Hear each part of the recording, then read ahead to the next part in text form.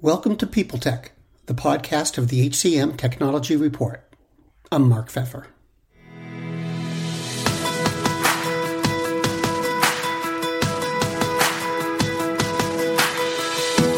My guest today is Joe Kleinwaechter, the Vice President of Global UX for ADP. Among other things, it's his job to make data accessible and useful. So he'll tell us about those efforts, about how you make use of tens of millions of records, and whether analytics in HR deserves all the attention it gets on this edition of People Tech. Hey Joe, it's good to see you again. Could you tell me what you're working on right now? I mean, ADP's a big company, deal with a lot of data. You're basically in charge of helping people get access to the information. So what's that translate to on the ground right now? On the ground, it's my job is a lot of questions, asking lots of questions and trying to really understand. One of the greatest challenges with us as human beings is that we think we have a really good understanding of others and we only understand it through our lens. And so trying to dismiss that and constantly realize that people do things a lot differently than I do on a daily basis. So my job is to figure out when they need data, when they need access to something, why do they need it? What are they ultimately trying to do? Not necessarily what it, maybe they're trying to get their pay slip, but why are they doing that? What's the bigger picture?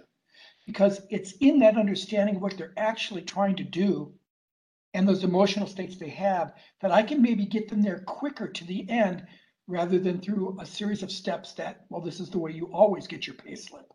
So I really focus a lot on trying to listen for things that don't make sense to me or are cognitive dissonance to the way we think about the world.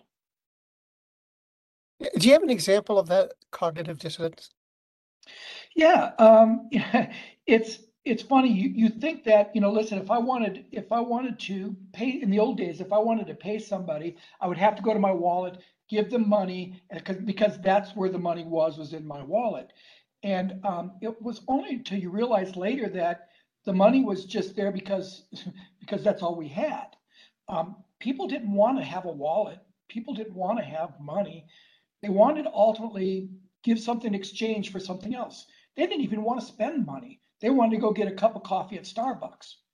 And the Starbucks figures out, guess what? If I have a card for you, I can keep on file for you. I can know about you. I can maybe help you get there better, not just in paying for the money, but maybe there's something else, your favorites, your history, how you operate, things that make you happier as a customer that maybe you didn't think about when you pulled out your wallet saying, here's my, in Starbucks case, $20 for my coffee. But at the same time, what were the other things along the way that maybe could have been easier for you? So in my job, it's not just about how do I go and look at my pay.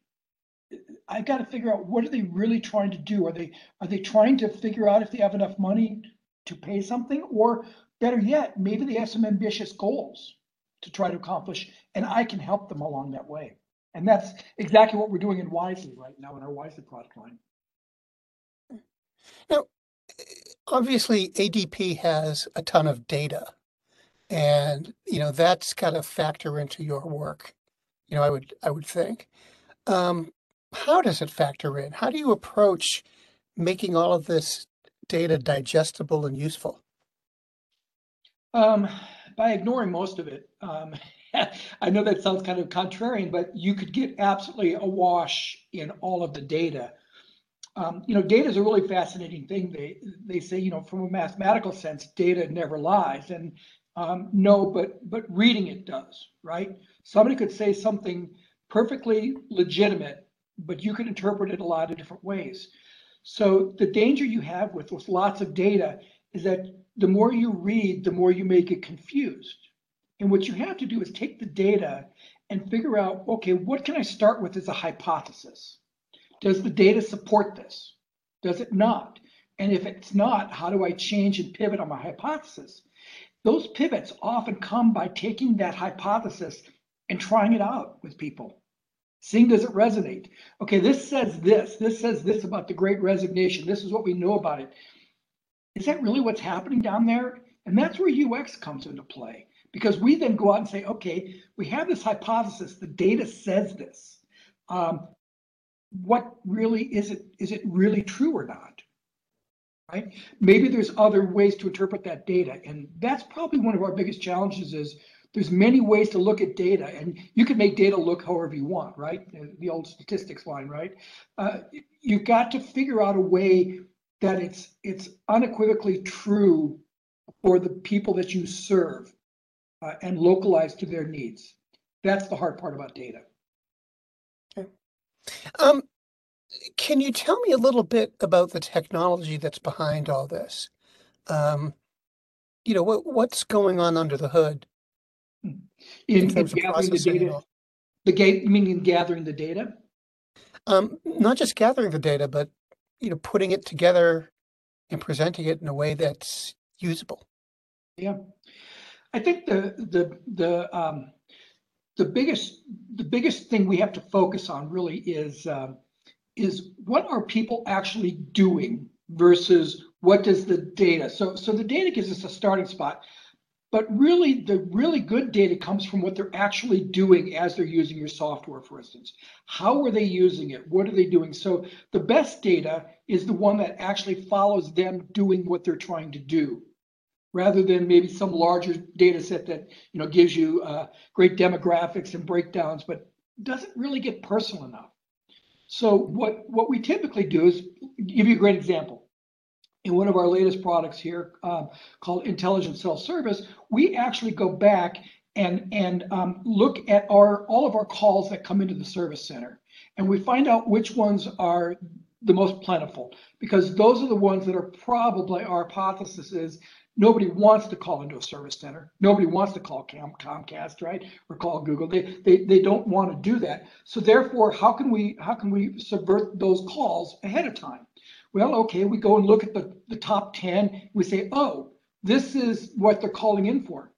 It doesn't really tell me why or what their circumstance was or other characteristics, like do they really need a human? Maybe they need some confidence. We then take that data and apply it in, let's say, a hypothesis. We say, listen, people want to know, for instance, who their HR benefits person is whenever they do this. We then watch the way they behave using our software and say, okay, at this time, we think they want this. And that combination will help them not call. So it's a series of hypothesis-driven design along the way that takes the data that we see in the call center, combined with the demographics of what we know from our products, right? And how they use our product, combined with what the user did at that moment, that triggers this wonderful little, and I'm going to use the AI ML phrase, this black magic that happens with AI ML that causes us to say, oh, these things when together have a high degree of confidence that what he's trying to do is this, give him this. Now, 20 years ago, I mean, we've been trying AI for a real long time, right? For a very long time. And what makes it really good today is that the models have gotten so good that we're right far more than we are wrong, right? Remember the old days of Clippy trying to figure out what you were trying to do? Hey, it looks like you're trying to write a resume, irritating as all get out. But now we know what you're actually trying to do with some high degree of confidence, because we have so much data that built that model so great that we actually have a good idea that maybe not only can we tell you what you need, but maybe we can actually do it on your behalf if you want us to. And that's really where the state of experience is going to, is can we be predictive? Can we be insightful? Can we be intuitive to what they're trying to do, and then be bold enough to offer to do it? And then when we find out that we've got really high degree of confidence that we can do it every time, maybe recommend doing it on their behalf without them knowing about it, if that's what they want. That's the model that the experience is going to. Faith in the news media has been challenged, making it even harder to get stories told. The Friday Reporter podcast was created to help audiences better understand the media by hosting journalists who will answer the questions to which we need answers. Join me every Friday to hear more. How does this all fit into ADP's efforts overall? In which respect? In terms of the UX, the experience model, this intuitive model? Yeah. So I would say right now, we recognize that the big position that ADP has, difference than a lot of our others in the industry and competitors, is that data, is the wealth of data. It would not be wise for us to ignore the fact that that's a competitive differentiator. So we use that data all over the place. So what's really key, our data sciences inside of ADP are pretty high level. And I say that with a great degree of confidence because I've seen it operate on myself. Our AI ML models that we have out there for telling where you're going to go separates from everybody else. Now, since we have all that data, now the question is what's the right thing to do with that data? What is the proper thing to do with the data? And our view is really simple. If it helps our clients, our customers, our users out there to do something that they wanted to do, or to make them aware of something that they should know, then that's good, right? So it's the alignment of that big data through a good model to get them to the data at the right time. That's across our whole product line. That's across everything ADP is trying to do. We're trying to become, a little bit like, a barista at Starbucks, where we know you enough that maybe we have your coffee ready for you because you always do that. You can only say the usual. Okay, good. Here's your, thing that took you half an hour to spout out before, now happens as you get in line. And that's what that's what ADP is really trying to do, is to be there before even you're there. I mean, obviously, there's a lot of technology behind this. And that makes me wonder, how has the technology evolved over the last 10 years, say, which, as the technology was evolving, it seemed also that the use of data was spreading. And I'm curious about, well, first, how the technology became more of a foundation, but also how did the growing demand for it influence the technology and vice versa? Yeah, there's a couple things. There's, it's funny having been in the in many industries that relied on data. There's a good natural checks and balances with the using of data, as we know. There's good ways to use data. There's bad ways to use data, and it's different for every person. I used to, and I still do, refer to something called the creep factor, right? Something is creepy. If back in 2002, if somebody told you, hey, you need to get out, you need to get in your car because your flight is going to leave in a half an hour and the roads are blocked, you're kind of like, well, that's kind of creepy. How did it know all this stuff, right? And you go, well, that's creepy. But there's a point at which you say, but that's useful, okay? In the early days, we didn't expect people to have all of that data. Now we've come to the point where we're growing up with societies where our kids and all others just assume you have that data. Just assume that data is out there. It's a different world about what we assume the data. Right or wrong of whether you have that data, they make an assumption that that data is there. Therefore, why wouldn't you use it for me? How dare you not use it to help me become better? And that's a far cry from where we were, in the early 2000s, where how dare you use that data, to the point we said, listen, that data is actually pretty useful. I kind of like the fact that you can do this for me. And then you start allowing a little bit more data, And next, we have data fields all over the place that are being mined for lots of different reasons. First, it was just concrete data, physical data. Now it's behavioral data, how you operate, where you move, where you go. And to the point that it's useful, great. But there's always this paranoia that it's not being used in the right way. And that's something that I think is really healthy. I think that's a really healthy check on making sure that we are good ambassadors of that data.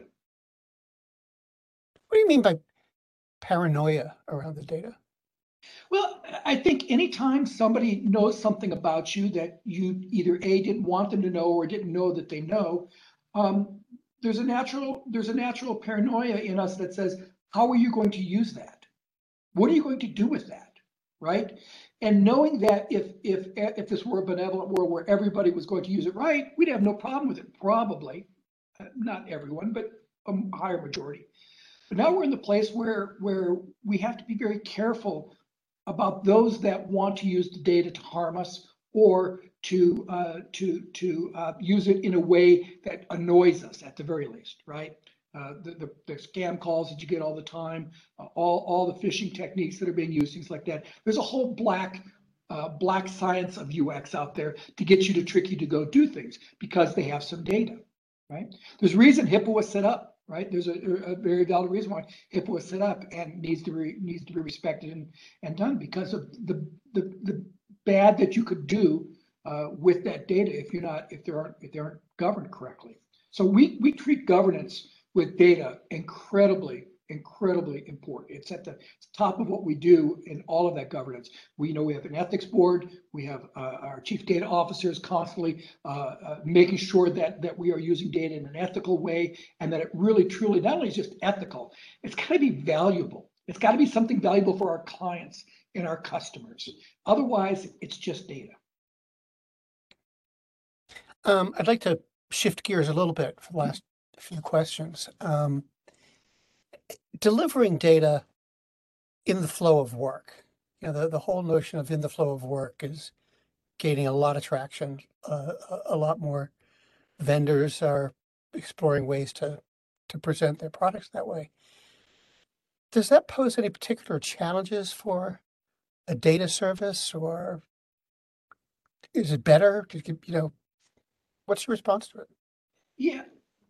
There's a fascinating thing that I learned, again, back in the early 2000s. I worked at a company that we decided at the time Google had come up with an appliance, right, that you could put inside your intranet, and all of a sudden you could use it as a search engine localized to your internet. We put the appliance up there, and it didn't perform well at all. We let it run for a couple of months, and it kept getting data. It could never, the finds were just not good. They weren't even close to what you'd get on the internet. And what we learned from the Google data scientists at the time was the reason that the internet is so valuable as a search tool and so accurate is because it has so much heterogeneous data that doesn't appear related, but in a way is. And that heterogeneous data gives us a much greater chance of finding that needle in the haystack that you're looking for. Whereas inside of a company, it all looks like the same thing. Give me the latest, dev report, give me the latest financial reports. It's more of a monocosm, right, of stuff, and therefore you couldn't find things. As we start meeting people on the go where they are, we now have the chances for other types of data to improve that. Now, depending upon where you land on the privacy of knowing where you are, geofencing and things like that, there's a lot that can be done by knowing where you are.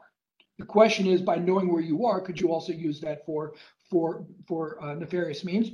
Yes, I guess so. Sure. So I think the real challenge is, as we learn all this new data, what's right to keep and what's right not. And that's not necessarily our choice, right? That needs to be our client's choice of what's valuable, because again, going back to the creep line, if I know where you are and I can offer you this new service, it should be your choice whether you want to exchange that data for that service. Not, we're gonna take this all from you. We're not gonna, like, so, companies got in trouble in the past. We're gonna take this data, we're gonna read where you are and not tell you, and we're gonna give you a great product. And even if it may benefit you, the fact that you took that without my knowledge makes me suspicious that you may take it to do something else. And I think we've got to be really, really careful that having an honest conversation, a full disclosure, and a strong ethics policy behind your data is really going to make the difference. Now, with that in place, now I can meet people where they are. I can see where they are. I can get a lot more information. A great example, right?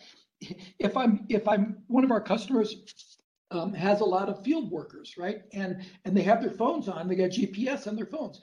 If they want to transmit their GPS information, great, that would be great. They can do it. We can tell when they're going to clock in, when they're going to clock out, and maybe even clock them in and automatically. So we get rid of the single biggest call, to most HR departments is, I forgot to clock in. Can you clock me in? I forgot to clock out. Can you clock me out?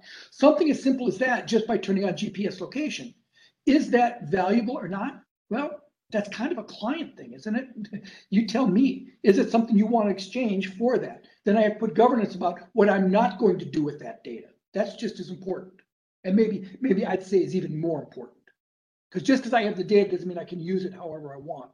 I've got to use it in a prescriptive way. Joe, thanks very much. Really appreciate it. My pleasure, Mark. Thank you.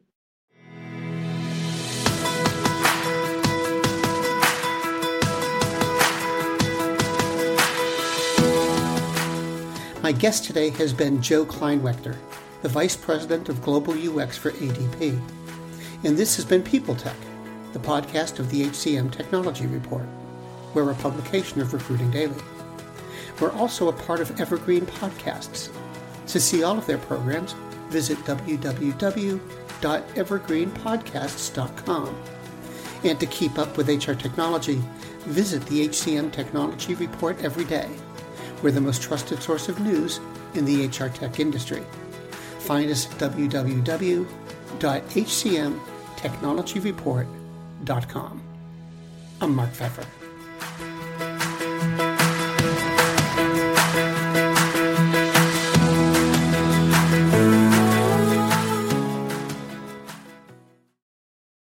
Do you love news about LinkedIn, Indeed, Google, and just about every other recruitment tech company out there? Hell yeah. I'm Chad. I'm Cheese. We're the Chad and Cheese Podcast. All the latest recruiting news and insights are on our show. Dripping in snark and attitude. Subscribe today wherever you listen to your podcasts. We out.